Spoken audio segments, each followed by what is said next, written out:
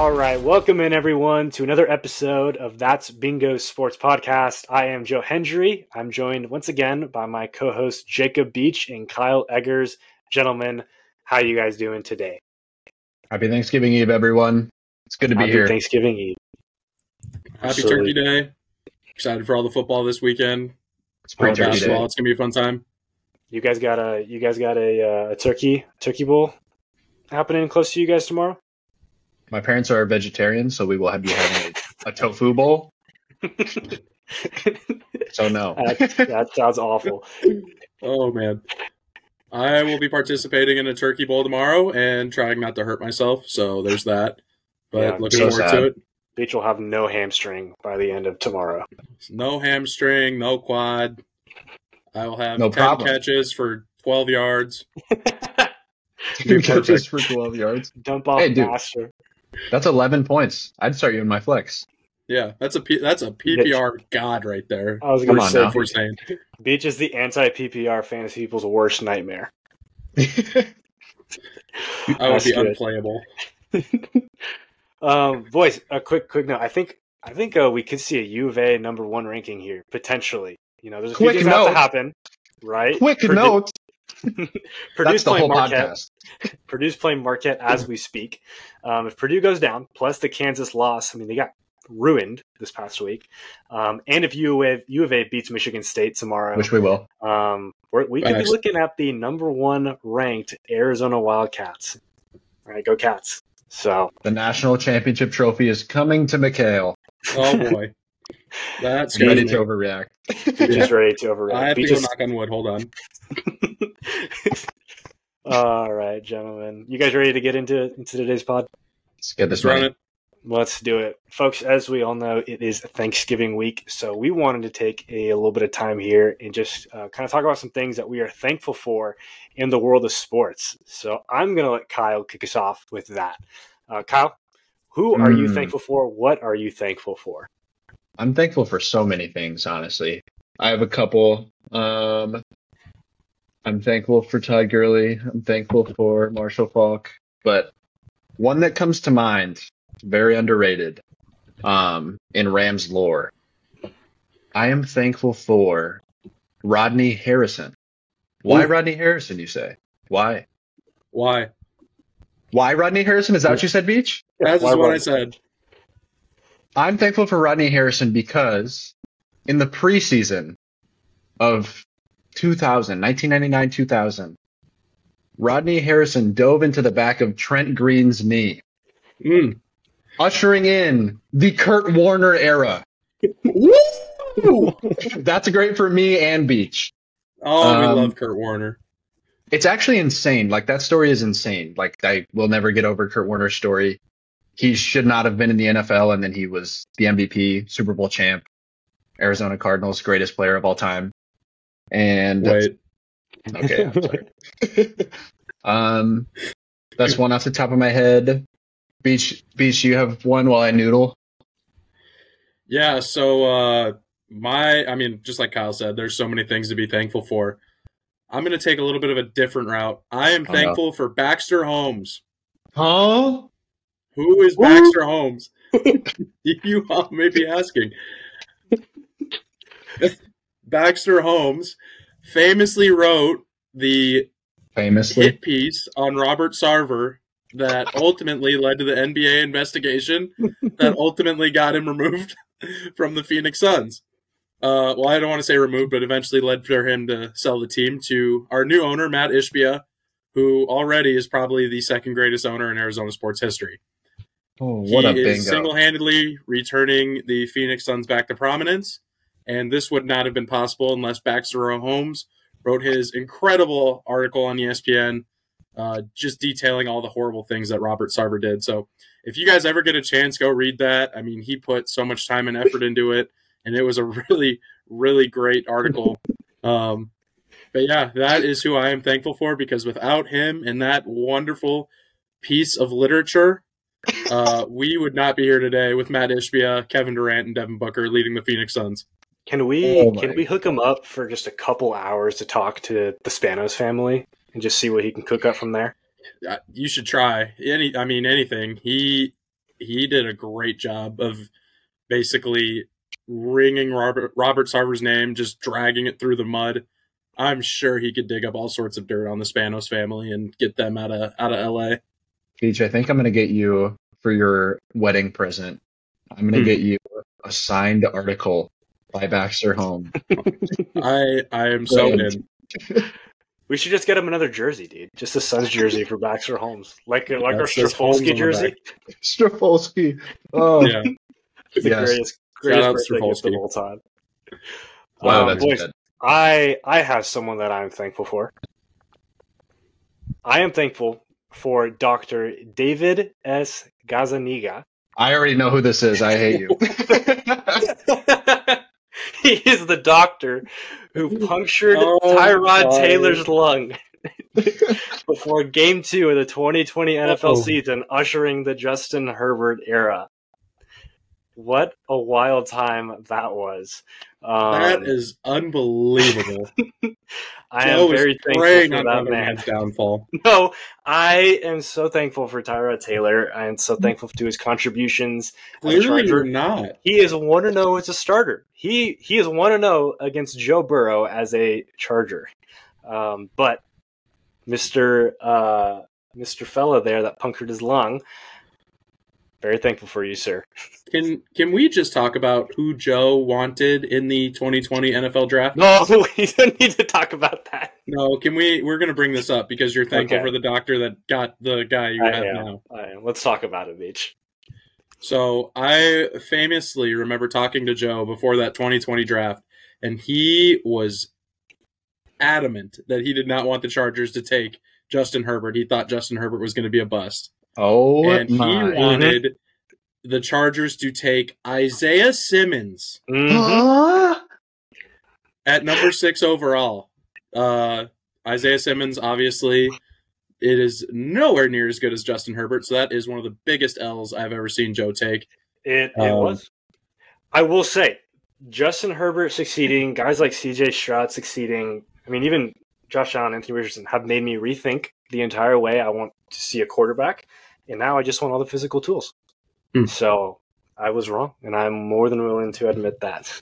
But yes, I wanted Isaiah Simmons. I have one more. All of you will appreciate this.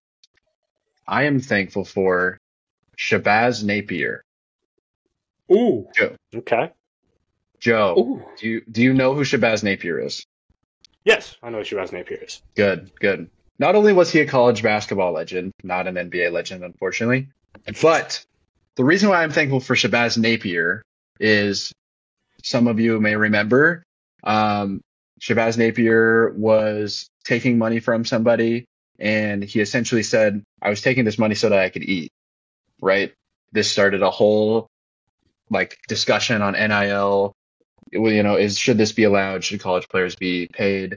The whole back and forth for a decade, it feels like. And now we're getting NCAA games back next year, allegedly. I'll believe it when I see it. Allegedly. But if Shabazz Napier doesn't get hungry, we don't have NCAA football. We do love Shabazz Napier. We absolutely do. I got another one, boys, if that's all good. It's not. Okay. Go ahead. Well, too bad. I'm going to say it anyway. I'm thankful for Bartolo Colon and his huge power bat that came out against James Shields. What?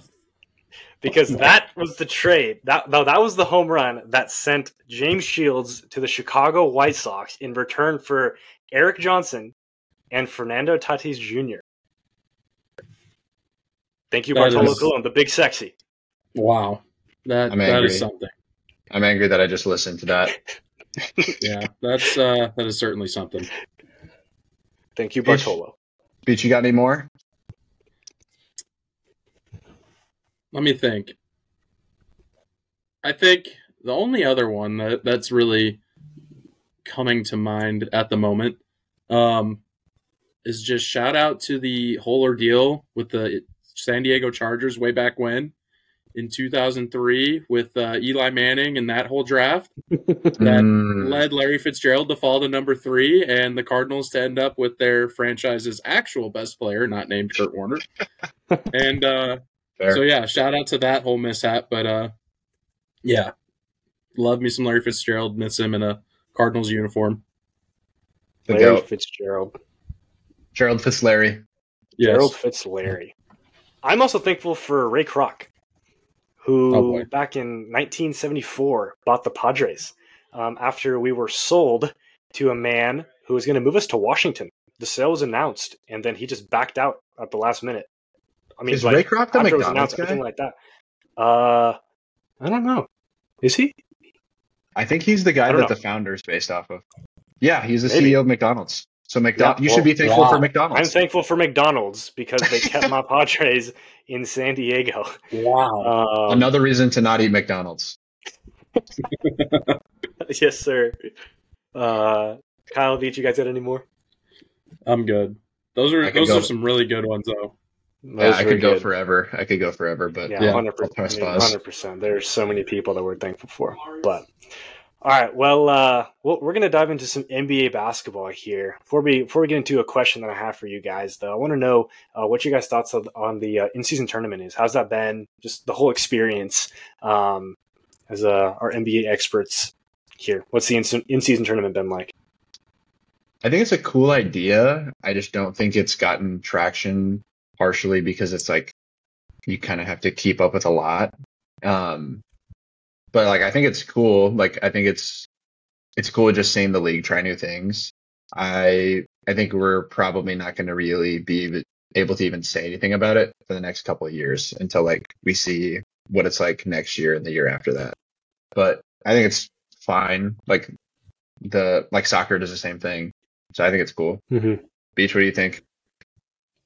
As a fan who's like watching some of these games, like I'm paying attention to other like early season NBA games and like checking the scores and like seeing, what the point differential is. And I mean, I think I can speak for anyone that's interested in this tournament. We were never doing that, in previous years, fair. just because you're not going to check. Like I remember last night, I'm watching the Suns play the Trailblazers, and then I'm like, oh, what's the score of the Lakers Jazz game? Because I want to see. At that point, it's like if the Lakers win, they're automatically in. They win the group, but if they lose, then we're still fighting for that one seed in our group. But then we found out the Lakers were going to win, so then it's like, okay, well, how do we get our point differential up? And so something that was interesting that was happening in the game last night, the Suns had like a 15, 17 point lead like late in the fourth quarter, and they actually kept their starters in until about 2 minutes left to try to run up that point differential.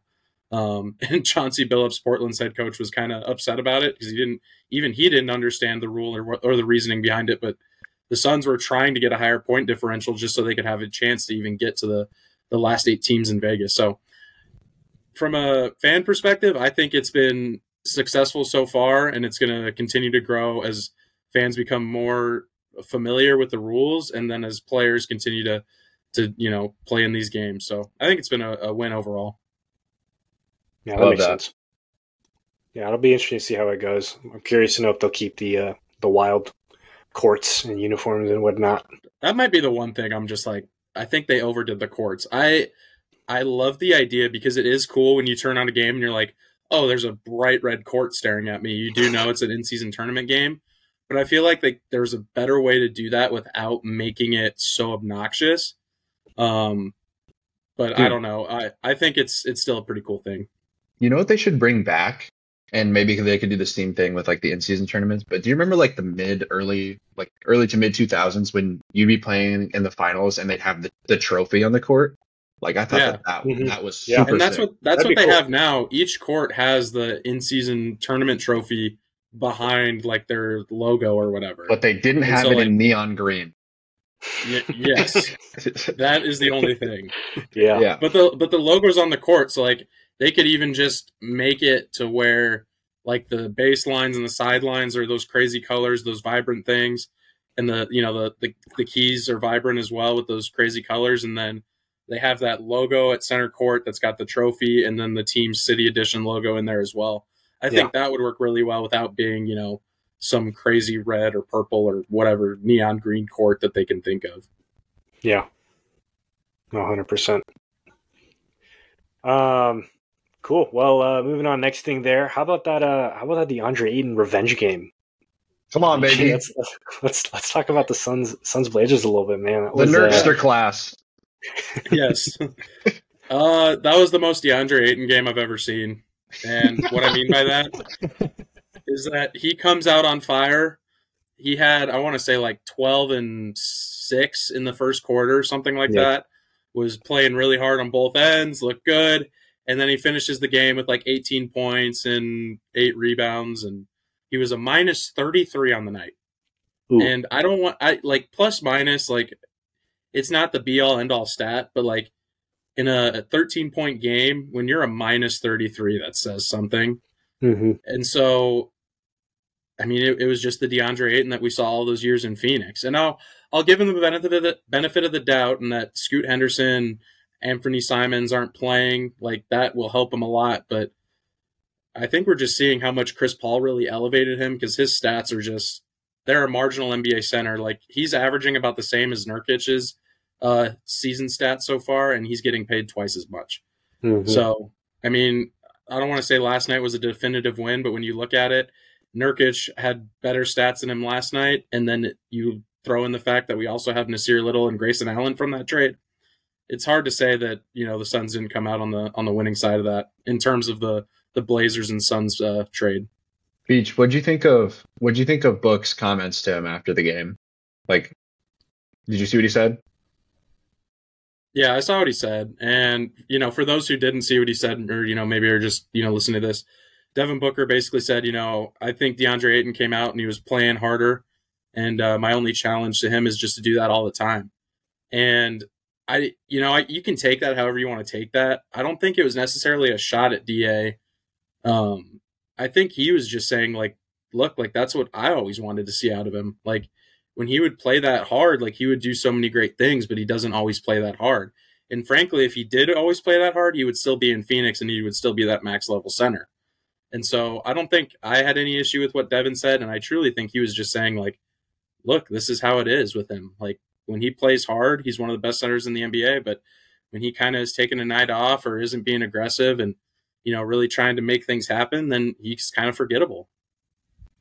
Yeah, it's crazy how much motor, like, actually matters, especially in the modern center position. Like, nobody really talks about it, but just like having the motor and the consistency to be a top 10 center in the league is something that he could have just like turned on if he just decided to every night, but he just didn't. Mm-hmm. Yeah, and I'd go a step farther than that and say, if he just had a motor, he'd be a top 5 center. And frankly, I think he could get up to top 3 behind just Jokic and Embiid. Like, physically, he has all of the talent, all of the tools to do that. But his mentality and his desire to do that just hasn't been there. And frankly, that was the biggest knock on him at Arizona. Like, you look at his, negative draft readings, and it was the same thing. Like, there were times when he wouldn't play hard. There were times when he wouldn't give maximum effort. And the same thing has plagued him in the NBA. Yeah. Absolutely. I think you guys are spot on. I'm still rooting for him. I want to see him succeed, but it was clear that it wasn't going to be in Phoenix. And so I think, you know, like I said, you know, on our first podcast when we talked about it, it was best for both sides to move on. Yeah. Yep. Good stuff. All right, well, fellas, I got a question for you guys. Be a long one. We'll have a good discussion off of this one, but so I have 10 players, 10 guards. They're all pretty young. All right, the NBA is has been pretty fun. Actually, it might be 11. Let me double check. 2, 3, 4, 5, 11. I have 11 guards. I wanted to add one more in there, but 11 guards for you guys to rank. All right, so you guys should see them right there. Let's do that. Talk to me. Let's rank these 11 guards. 1 to 11. Which ones are the best? Okay. I'm throwing this in the chat real quick, just heads up for you guys. Go for it. That way we can look at them because, like you said, there's 11 of them. Mm-hmm. So the 11 guards, just to let people know, we got Anthony Edwards, Tyrese Halliburton, Shai Gilgeous-Alexander, De'Aaron Fox, Darius Garland, Tyrese Maxey, LaMelo Ball, Cade Cunningham, John Morant, Desmond Bane, and Cam Thomas. So let's talk through this. 1 through 11, let's rank them. What do you guys think? Real quick, do you want to rank them just straight 1 through 11, or do you want to do like a tier thing? Let's do 1 through 11. All right. Oh, that's tough. Well, should we start at the 1? Do you want me to go first, Kyle? Yeah, you give me your 1. Yeah, we can just do this together, I guess. My 1, I'm going to say, is Shai Gilgeous-Alexander. Wow. And I think it's just because of the body of work. I like that. I was between him and Anthony Edwards. Shai for Beach. Yeah, Anthony Edwards is my number 2. All right. I think I'm going to flip. I think I'm going to take Anthony Edwards over Shai. Yeah. I think that I could go either way, but like I just think that Ant's on another level right now.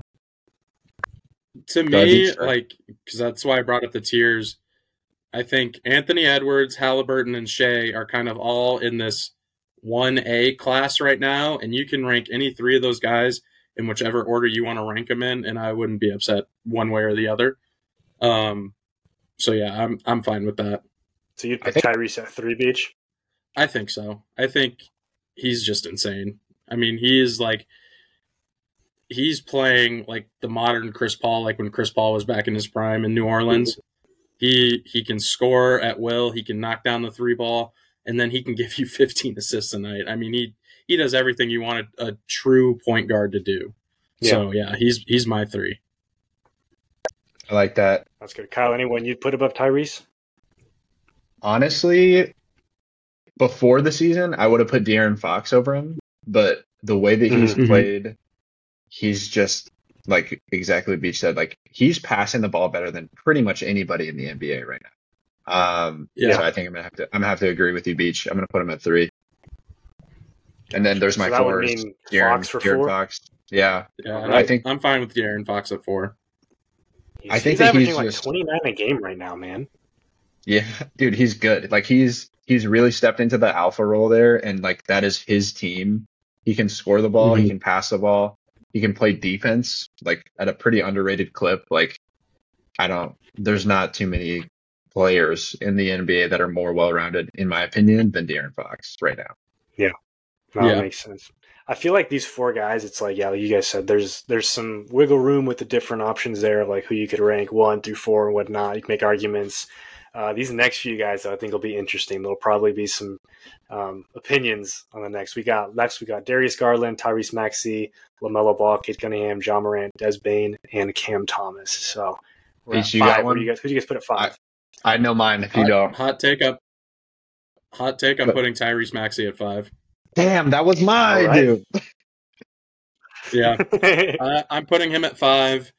There's just question marks around all the guys left outside of Darius Garland, but I'm just not as high on Darius Garland.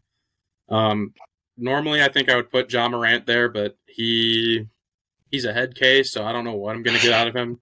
When he's on the court, he's phenomenal, but off the court, I mean, he just wants to flash guns more than he wants to play in the NBA, it appears, so that's kind of where I'm at with him. Here comes Beach with the Facebook collage. Oh, no. I have my 5, 6, and 7. So obviously 5 is Maxey. 6, I think, is Darius Garland. Okay. 7, I'm putting LaMelo Ball. All right. I'm still. Go ahead. Go ahead, Kyle. I was gonna say right after that is where I'd put Ja. Like I think that his talent is insane. But like you said, like I think there's way more to being a good guard in the league than just talent, you know? Yeah. I think I would probably put Ja at my 6 because he's insane when he plays. I get the whole off the court stuff. Like I just said, it's an issue, but his talent is undeniable when he's on the court, and we're seeing it now with how bad Memphis has looked without him. So he would probably slot in my 6, and then I'd probably put LaMelo at 7. All right. So what about Garland, Beach? I know Kyle has Garland at 6. Where are you sticking him? I'd put Garland at 8. I like Garland, but he's not even the lead guard in his own backcourt, really, considering that goes to Donovan Mitchell. So phenomenal player, really talented, but I think just on this list, there are guys that are better than him. Yeah, I that makes sense. Well, it leaves us can- three. We got Cunningham, Bain, and Thomas. can round it off. I think it's Go for it. Cunningham, Cam Thomas, and Desmond Bain.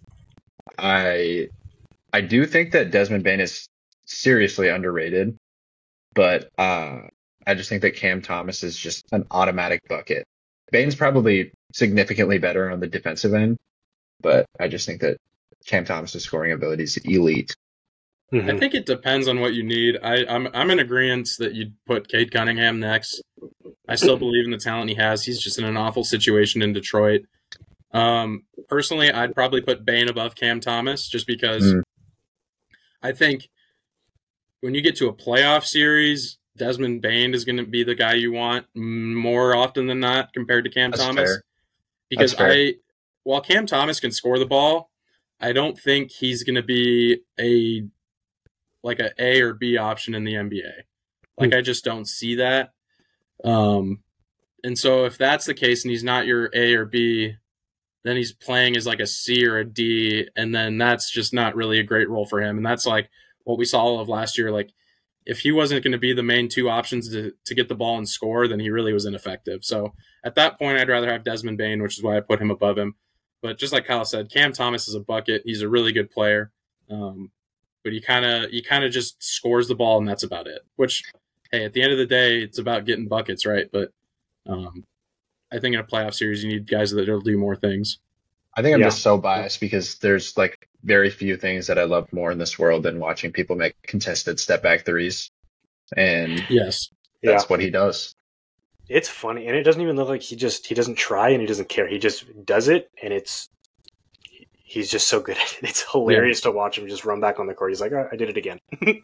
I think his player comp would be like honestly like a hybrid between J.R. Smith and Jamal Crawford, in my opinion. Yeah, I was mine was like a Lou Williams type of thing. Ooh, yep. Just a guy that can come in, shoot the ball, get you buckets. That kind of seems to be where he would fall. But I mean, if he keeps scoring at the clip he's going, I mean, he really could keep elevating himself up this list. But body of work, right? Like he's only really done it for a few games out of his NBA career so far. So I want to see more out of him. He feels like the kind of guy that comes out of the blue one year, just wins a scoring title, and then never really does anything again. Yeah, that's possible, but I don't think he's going to win a scoring title. Yeah, so we'll see. But so Beach, anyway, do you want to read Beach's 11 and mine in what order? Yeah, I'm going to I'll read these lists here, round it out. They're surprisingly fairly in agreement there. But Beach, we got Shea, we got Anthony Edwards, Tyrese Halliburton, we got De'Aaron Fox at 4, Tyrese Maxey at 5, Ja Morant, LaMelo Ball, Darius Garland, and rounding out we got Cade Cunningham, Desmond Bain, and Cam Thomas. As for Kyle, he switched to top 2, Anthony Edwards, Shea Gilgeous-Alexander, Tyrese Halliburton, Fox, and Maxey to follow, with Darius Garland, LaMelo Ball, Ja Morant at 8, and then he also has Cunningham, Thomas, and then Bain to round it out.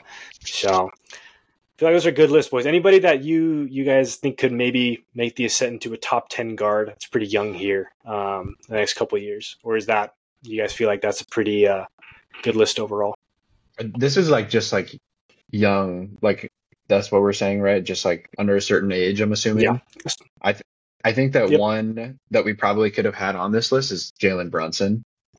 I think that he's been doing he's been doing his thing in New York, man. Like him and Julius Randle are they're solid. They're a solid duo. And yeah, I think that he will probably continue to be above average to elite depending on the day. Mm-hmm. Yeah. Yeah, no, I think sure. Out of this list, the ones that I'm just sold on elevating would just be that top 3. I think you give it 2 years, Anthony Edwards and Shea and Tyrese are all in the top 10 guards. Yeah. And truthfully, they're pretty close to being there right now. There's not too many guards I would take over them in the NBA. They're all phenomenal players. They all get others involved. And I'm excited to see all these guys when they get in the playoffs and they really can make teams work. We saw it a little bit with Anthony Edwards last year and Shea kind of in the play-in. But I'm waiting for Reese to get in there too. It's going to be fun. Yeah. I think Jalen Williams in Oklahoma City, when I'm watching him, Dude, I think he's a guy who could sneak into like the lower end of that top 10 as that OKC team continues to ascend. They're a lot of fun. Actually, I didn't know this until the other day. Like they traded Alperen Sengun to Houston for like another for first rounder. So like that's just, I feel like that's going to be their rotation of like they have good players, they have the luxury of being able to trade good players for more first. So it's just going to be the cycle of never ending young talent to where they'll be good for a long time. Well, here's my issue, because somebody was talking about this the other day, and I tend to agree with them. They had the same thing with Russ, KD, Harden, Serge Ibaka, and all these guys in Oklahoma City. And everyone's like, "Oh, the Thunder are so young, they're so great. They're going to be great for a long time, right?" And all it takes is one free agency for Shea to say, "Oh, I'm up and out of here." And I'm not saying that he's going to do that or that will for sure happen, but with the NBA and player movement at an all-time high, and players more and more just forcing their ways to bigger markets or wherever they want to play with their teams, you could see something like that happen. And then, Oklahoma City's in a great spot with a bunch of first-round draft picks, but you still have to hit on all those draft picks, and that's no guarantee either. So yeah, that's fair. While they are in a very advantageous spot right now, they're in that same spot with those four guys, and they ended up with no rings and one finals appearance. So it's just one of those things, like you never truly know how it's all going to fold and how it's all going to work out. And that's what makes the NBA so fun.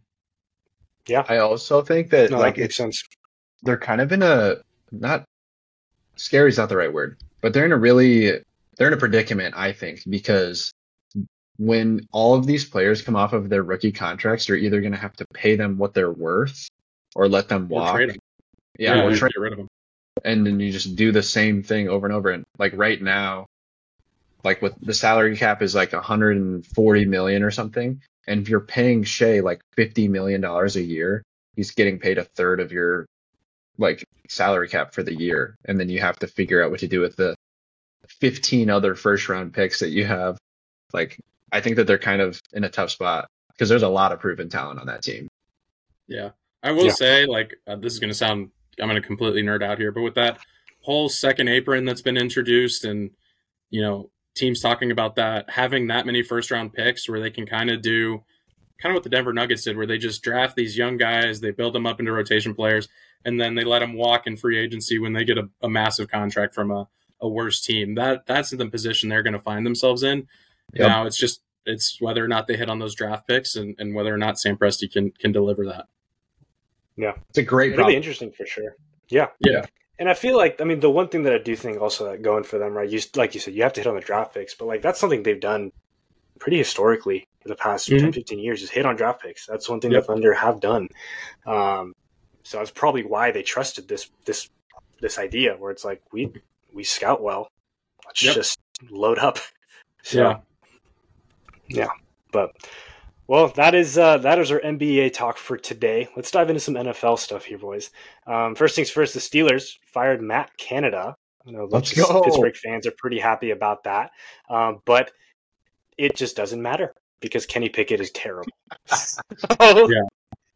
Maybe they can, get Warren a little bit more involved and not just run go routes with George Pickens and whatnot. But at the same time, like, Kenny Pickett limits that offense so much. So, again, sorry, Pittsburgh fans. Yeah. You're probably going to make the playoffs, but it doesn't matter.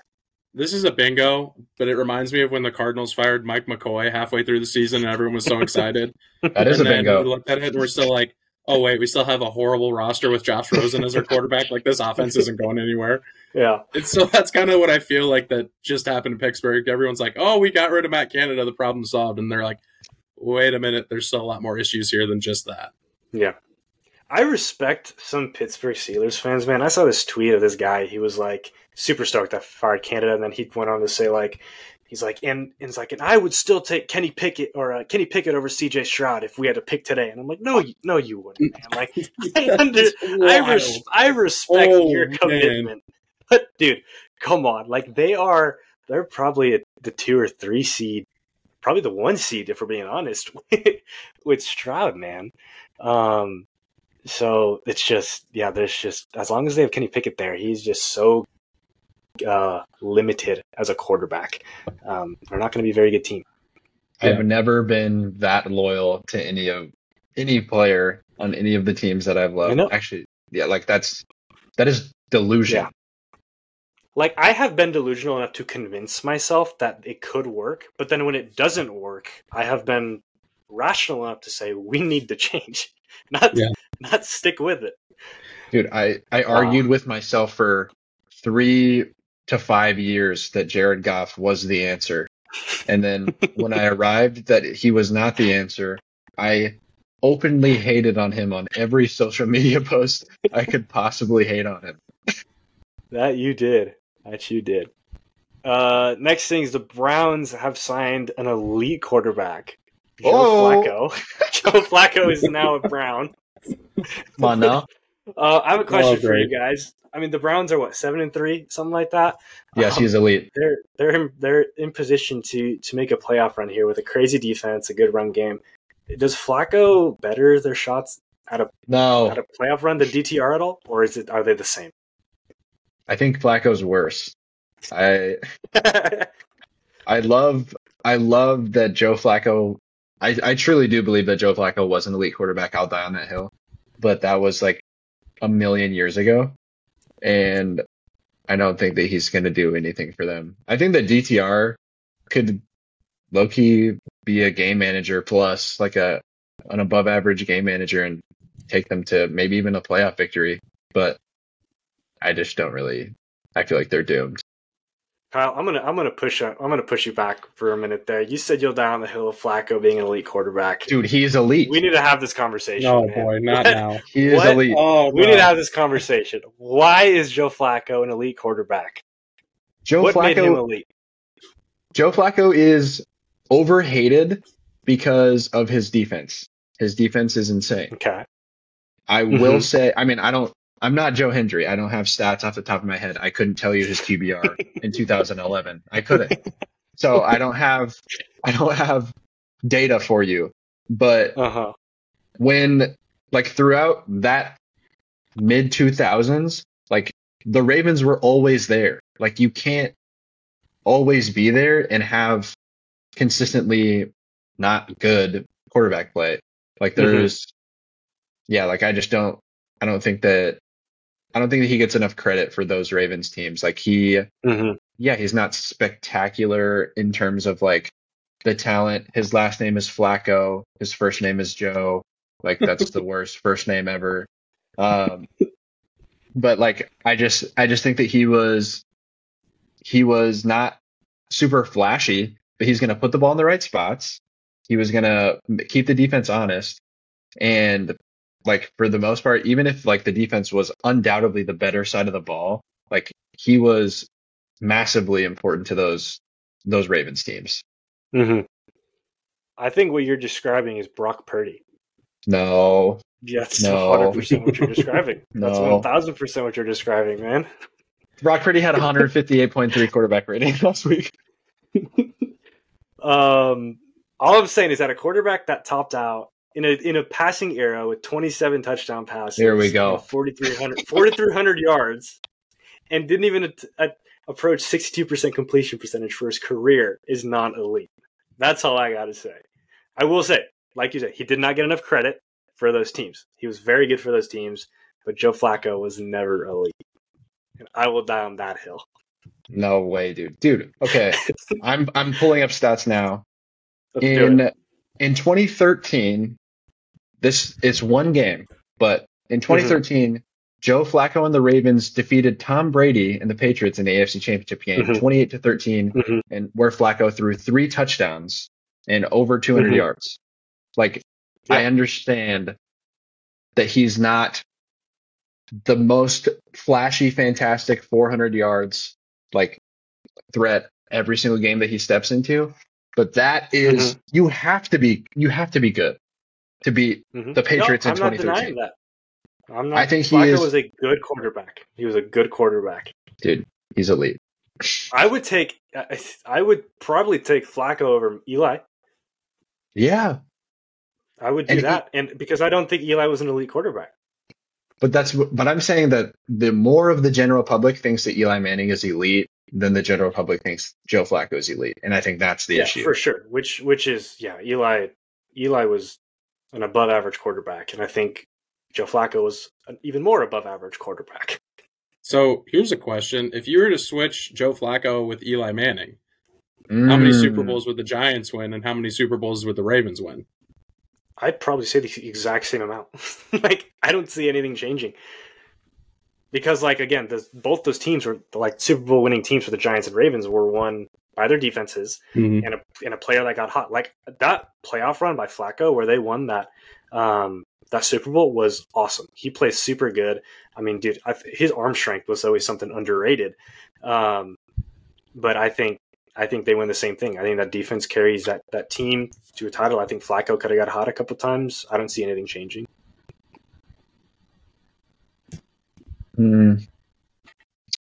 That's a good question, Beach. I don't know. I think that it would probably be similar. Like whatever I say, like maybe the scale is slightly better one way or the other. Yeah. But I personally, I think that Joe Flacco is a better quarterback than Eli Manning is. And I don't know if I have any statistical legs to stand on. I'm sure Joe will call me out if I don't. But I think that he was better. Like I would rather have Joe Flacco on my team than I would Eli Manning. Yeah. I'm in agreement with you there. I think my whole base for asking that question is just that since Joe Flacco had to deal with Tom Brady, Peyton Manning, and those years in the AFC where they were just competing to see who would go to the Super Bowl, basically, if he is in the NFC with a team like the Giants who still have a great defense, like, does he elevate them to the point where their offense is now not as good as their defense, but it's almost matching that level? And do they just start winning even more Super Bowls because the NFC was weaker at that point, right? That's a great that would point. have been interesting to see. Yeah. Because I'm trying to think of the NFC quarterbacks that were at that time, and I mean, I can't think of anyone that was really like outstanding. Outside of like Aaron Rodgers was coming up at that point. You had Probably Donovan Breeze. McNabb. Breeze was at that point as well, early in his career. So it just would be interesting to see, but obviously that's a what if question, so we'll never see it, but fun to talk about nonetheless. 100%. Here's a what if question though. Moving on, Cam Newton claims that he's a Hall of Fame quarterback. I want to know your guys' thoughts on that. Is Cam Newton delusional, or is he deserving of the Hall of Fame? Beach? Oh man, I'm not gonna put him in the Hall of Fame. I'd have to look at more stats. Just like Kyle said, I'm not Joe Hendry with the stats off the top of my head. I will say, like, just as a pure rushing quarterback, like, he's probably the greatest rushing quarterback the NFL's seen. So if you want to make a case for him to go into the Hall of Fame just based on those numbers and that MVP season he had, I think you can make a compelling case. But, I mean, he didn't win a championship. He only really had that one great playoff run. And his peak was just significantly lower than what I think of for a Hall of Fame quarterback. I think of a Hall of Fame quarterback lasting, 7, 8, years at their peak, whereas his peak was about 3 to 4 years, really. So it'd be interesting to see what your guys' cases are, but yeah, I don't think I'd put him in.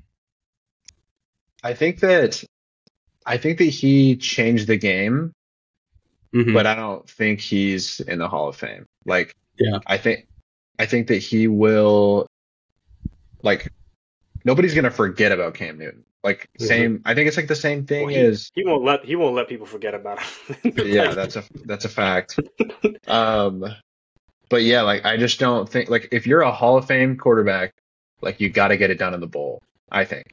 And especially because he got there, like, there's a lot of people in the Hall of Fame that didn't win, like, Super Bowl rings, and quarterbacks that are in the Hall of Fame that didn't win Super Bowl rings. But, like, I think that in order to be in the Hall of Fame, like, there's got to be a level of consistency. And there's also, like, when you get to the biggest stage, like, you have to perform. And yeah, like, he did it. You can't have your lasting image in a Super Bowl be you not jumping on top of a fumble. Yeah. And you kind of just shying away and the Broncos recovering it. Like, that's what I remember from him in that Super Bowl, which is unfortunate because, like, he had a great season. I think they were 15-1 that year. I'll never forget watching them steamroll the Cardinals out of the NFC Championship. Like, they were incredible and they were a juggernaut. But that I will never forget that image of him putting his hand down into that fumble and then just pulling out at the last second and being like, I don't want to jump on top of that. Whether that's harsh or not, I don't know. But just like Kyle said, for a Hall of Fame quarterback, you got to have some lasting playoff moments, and I just don't feel like he had enough. Yeah. Yeah. It's interesting. I think Kyle makes a great point. Cam Newton changed the game, and that will forever be remembered. But I don't think changing the game, I don't know if that's enough to be like considered Hall of Fame worthy. Like, he had great stats, and like you said, Beach, his peak was short lived. And he was one of the most physically dominating quarterbacks we've ever seen. Just like size and his rushing ability, like that. Yeah, that MVP season, I think he put up like 45 total touchdowns. For 4,500 yards or something like that, 15-1. But he just didn't do it for a long enough period of time in truly dominant fashion. But props to him. He's in the Hall of Very Good for sure. Oh, 100%. Yeah. So it's an interesting one, though. It's just obviously he's gonna claim that. But I guess we'll have to wait and see if the voters think that changing the game is enough to get him in. But Yeah. Kyle, you were gonna say something? Yeah, sorry, I'm lagging. But I was gonna say that I think that as much as it's painful to give him this comp, like the only other player that's like kind of had a similar impact would have been like Mike Vick. Mike Vick absolutely changed the game. Mhm. And I know his whole scandal is probably like the main reason why he didn't make the Hall of Fame, maybe outside of, him, he missed his prime years. But yeah, like I think it's kind of like the same concept. Like Mike Vick, at the end of the day, he was only like a 3 or 4 time Pro Bowler, but like everybody knows who Mike Vick was because he completely changed the game. And like Cam Newton, at the end of the day, he had like a 4 to 5 year peak, and really like 1 to 2 years that just absolutely stand out. But other than that, it's just like, how can you be in the Hall of Fame for that? Yeah, absolutely. Well, moving on to our last part in the NFL, I am going to use this time to once again bring up Justin Herbert. Oh my gosh.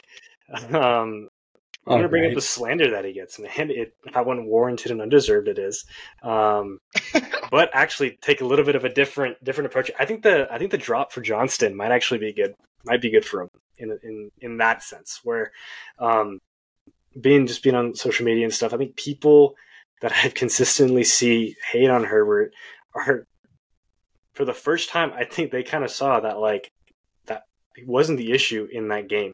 I've even seen several Dolphins fans Chargers fans I've had a large feud with for the past 2 years, openly admit, right, that they just couldn't keep the troll up this week after that Johnston drop. But yeah, it's good to maybe see a shift a little bit of like Herbert is not the problem. That there's a lot more to the situation, a lot more context, and that he is truly, in fact, in the elite company of his position in the NFL. So I'm curious to see how if that changes at all. I don't know if you guys have any thoughts on that game or on her at all. I have a question. Joe and I, go ahead, Beach. I was just going to ask you, just on the light of the Johnston drop, do you think he's salvageable, or do you think that he's just a bust? I think he's salvageable. I think he has more things going against him than not. Johnston came out of the 4 main receiver prospects, he came in as for sure the most raw one. I mean, he's huge. He's very fast. I know there were a lot of Mike Williams comps, which I don't think were entirely accurate because they play the game a very different way. He's just big and has dreads. Yeah. But I think he's salvageable. I think that there's a situation that had a big thing to do with it. Like Johnston came into the season as the wide receiver 4, right? Addison was the 2, Flowers was the 1. I mean, JSN started off rough and he was the 3, So situation has a big deal to do with it, with confidence. I think some coaching could help him out. That being said, right, it does not bode well for receivers who suck this bad in their first year to play better. That being said, people forget that Mike Williams had 11 receptions for 95 yards his rookie year. He scored 10 touchdowns the next season and won for 1,000 the year after that. So it's salvageable.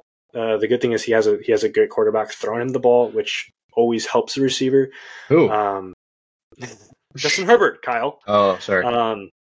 I also do think there's an aspect of like your Jamar Chases, your Garrett Wilsons, your Justin Jeffersons. Like the idea of a rookie receiver coming in and dominating that much was rare, I think, before the last several years. I mean, you had like Andre Johnson, you had Anquan Bolden, guys like that come in and do very well. But before the past 5 years or so, rookie receivers did not come in and dominate as they did. I think coaches are changing a little bit more to where they play their talent over just their entrenched veterans. But so I think there's still time for him to be salvaged, but it's not looking great if we're being honest.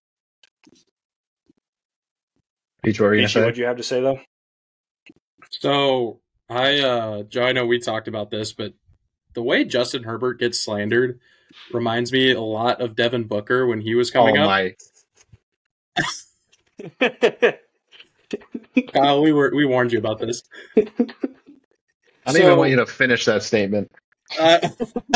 Well, just sit back and just let me ramble for 5 minutes. So Joe and I have been talking about this a lot, where for whatever reason, both of our young favorite players have just been slandered on Twitter and all its forms of social media for really no apparent reason, right? Like each one has come into their situations, taken a historically, well, I don't want to say historically in the Suns case necessarily, but a franchise that was losing, in the past 10 years that hasn't really had as much success, right? And the Chargers, after Phillip Rivers had kind of retired, they were looking for that next guy to come in. So they were in a bit of a bridge area as well. And all they've done is taken that franchise, made it better than when they first came in. They've become the franchise players. They're the face of a city in most cases. I know Herbert's got LA, but they're definitely the faces of their franchise, and yet people just seem to hate them. And the only thing I can really pinpoint it to is that fans love young and upcoming players when they don't view them as a threat. But as soon as they start viewing these players that, oh my gosh, these guys are actually like talented, I view them as a threat, then that's when they become defensive and they're like, oh, they're not as good as this guy, or they're not as good as this guy, right?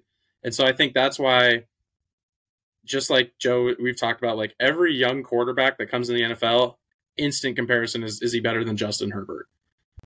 Same thing with the NBA. Every young guard that's up and coming is he better than Devin Booker? Now, Devin Booker has elevated himself out of a lot of those conversations. And I think Justin Herbert's going to continue to elevate himself, where he's not getting compared to, the rookie quarterbacks that are coming in or the second year guys. He's going to start getting compared to the Mahomes, the Allens, the elite of the elite, right? But it is interesting to me that these two guys that are stars from small market franchises are just hated on for really no apparent reason. I'm trying to read between the lines of the whole Devin Booker propaganda, but you actually bring up a really interesting point that I think that we don't talk about in sports enough, and it's like there's a level. Like I'll use an example: Austin Reeves when he was coming up. And he was like, doing his thing, scoring 10, 15 points a night. Everyone's like, oh, like Austin Reeves is sick. Like he's good. And then like after he's doing it pretty consistently and, he goes off for like 31 game and somebody says something of like, oh my gosh, is Austin Reeves better than X? Then he's immediately hated on. And they're like, well, no chance that he could be as good. And now like every time that Austin Reeves does anything, it's like, oh, Reeves report, like, oh, this guy sucks. Like, what? He's immediately overhated. And there's like, I think it's just like, it's one of my least favorite things about sports, but it's like almost a necessary evil for like a good young player to go through in order to reach that level. Like I remember people saying the same thing about Damian Lillard. I remember people saying the same thing about Joe Burrow. I remember people saying the same thing about like pretty much anybody that's like at the prime of their career. Like when they're coming up, they just get, for some reason, when they're breaking through that next level, they're just getting eviscerated like by the public. Yeah. And truthfully, the way it seems is the only way to change that is you win a championship. Mhm. And then people start loving you again, and you kind of turn that corner. I know just from being a Devin Booker and a Phoenix Suns fan, like when he scored 70 in Boston, that was the turning point. Because up until then, it was like, oh, he's a good young player. He's scoring 30. He's having these nice games. But then as soon as he scored 70, that became this is the most amount of points scored since Kobe Bryant. Is he going to become this like Kobe Bryant like elevation type of thing? Yeah. And so as soon as that happened, that's when you had the other, fan bases being like, oh, he'll never be Kobe Bryant. And I completely agree with that, right? Like he's not Kobe Bryant. But as soon as those comparisons started, that's when the hate started to really become prevalent. So I'm curious, Joe, what's the moment you think that could be for Justin Herbert? It's super easy to see. It was like the 2021 is a 3-game stretch, right? Where we beat Kansas City, we beat the Ravens, and then we beat the Raiders, and then the Browns. Where Herbert, for those 3 games, he threw for he averaged 300 yards a game, and he threw 11 touchdowns and no picks. Especially when we beat the Chiefs over that 3-game period. There was that. It was that. I remember watching that game with you, Kyle. It was the Browns, like the shootout, right? Yeah. It was after the rookie year, and all of a sudden, Herbert was getting, is he better than Mahomes, right? And immediately he gets ruined, right? And then last year, he breaks his ribs and has a subpar season by his standards. Again, a third-year player, throwing 5,025 touchdowns, and immediately he's the problem. He's not a winner. It's this and that, right? He's not better. He's not even top 10, all this stuff.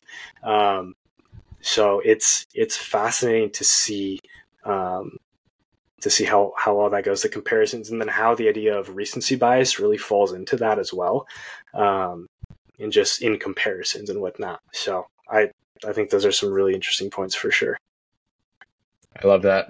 Look at us, sports psychologists. That's good. Anything else in the NFL, fellas? Go Rams. Go Chargers. Well, before we kick it out or finish up here, a couple things in the MLB. The Padres hired Mike Schilt. Finally, we have a manager, former Cardinals manager, led them to I think it's like 3 or 4 playoff berths in 4 years. So I'm super excited about that. And then today, D-backs traded for third baseman Eugenio Suarez to shore up the black hole that was third base for the D-backs this year.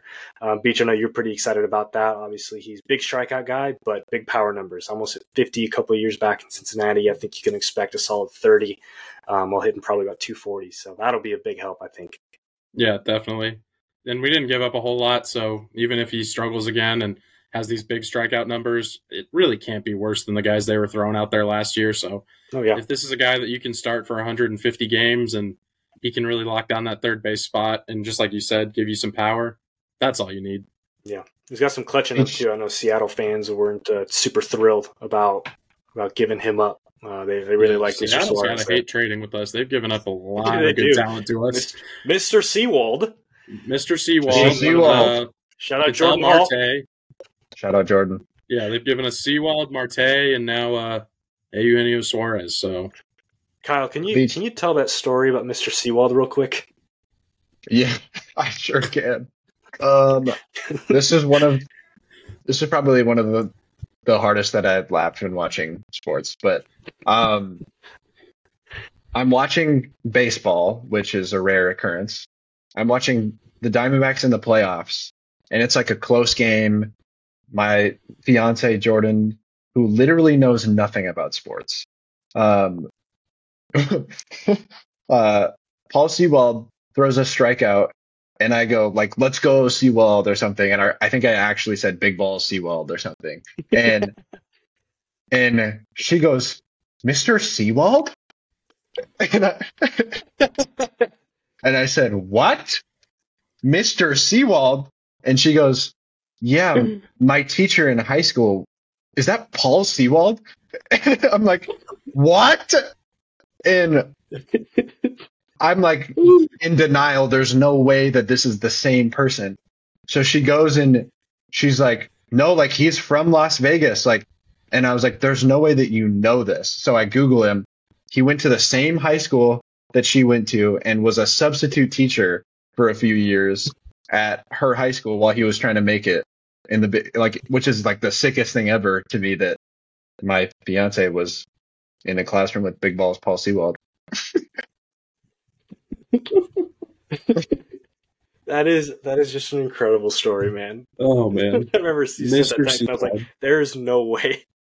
I was scared to Oh, watch sports man. with her. I thought that she was going to be like, "Oh my gosh, is that Saquon?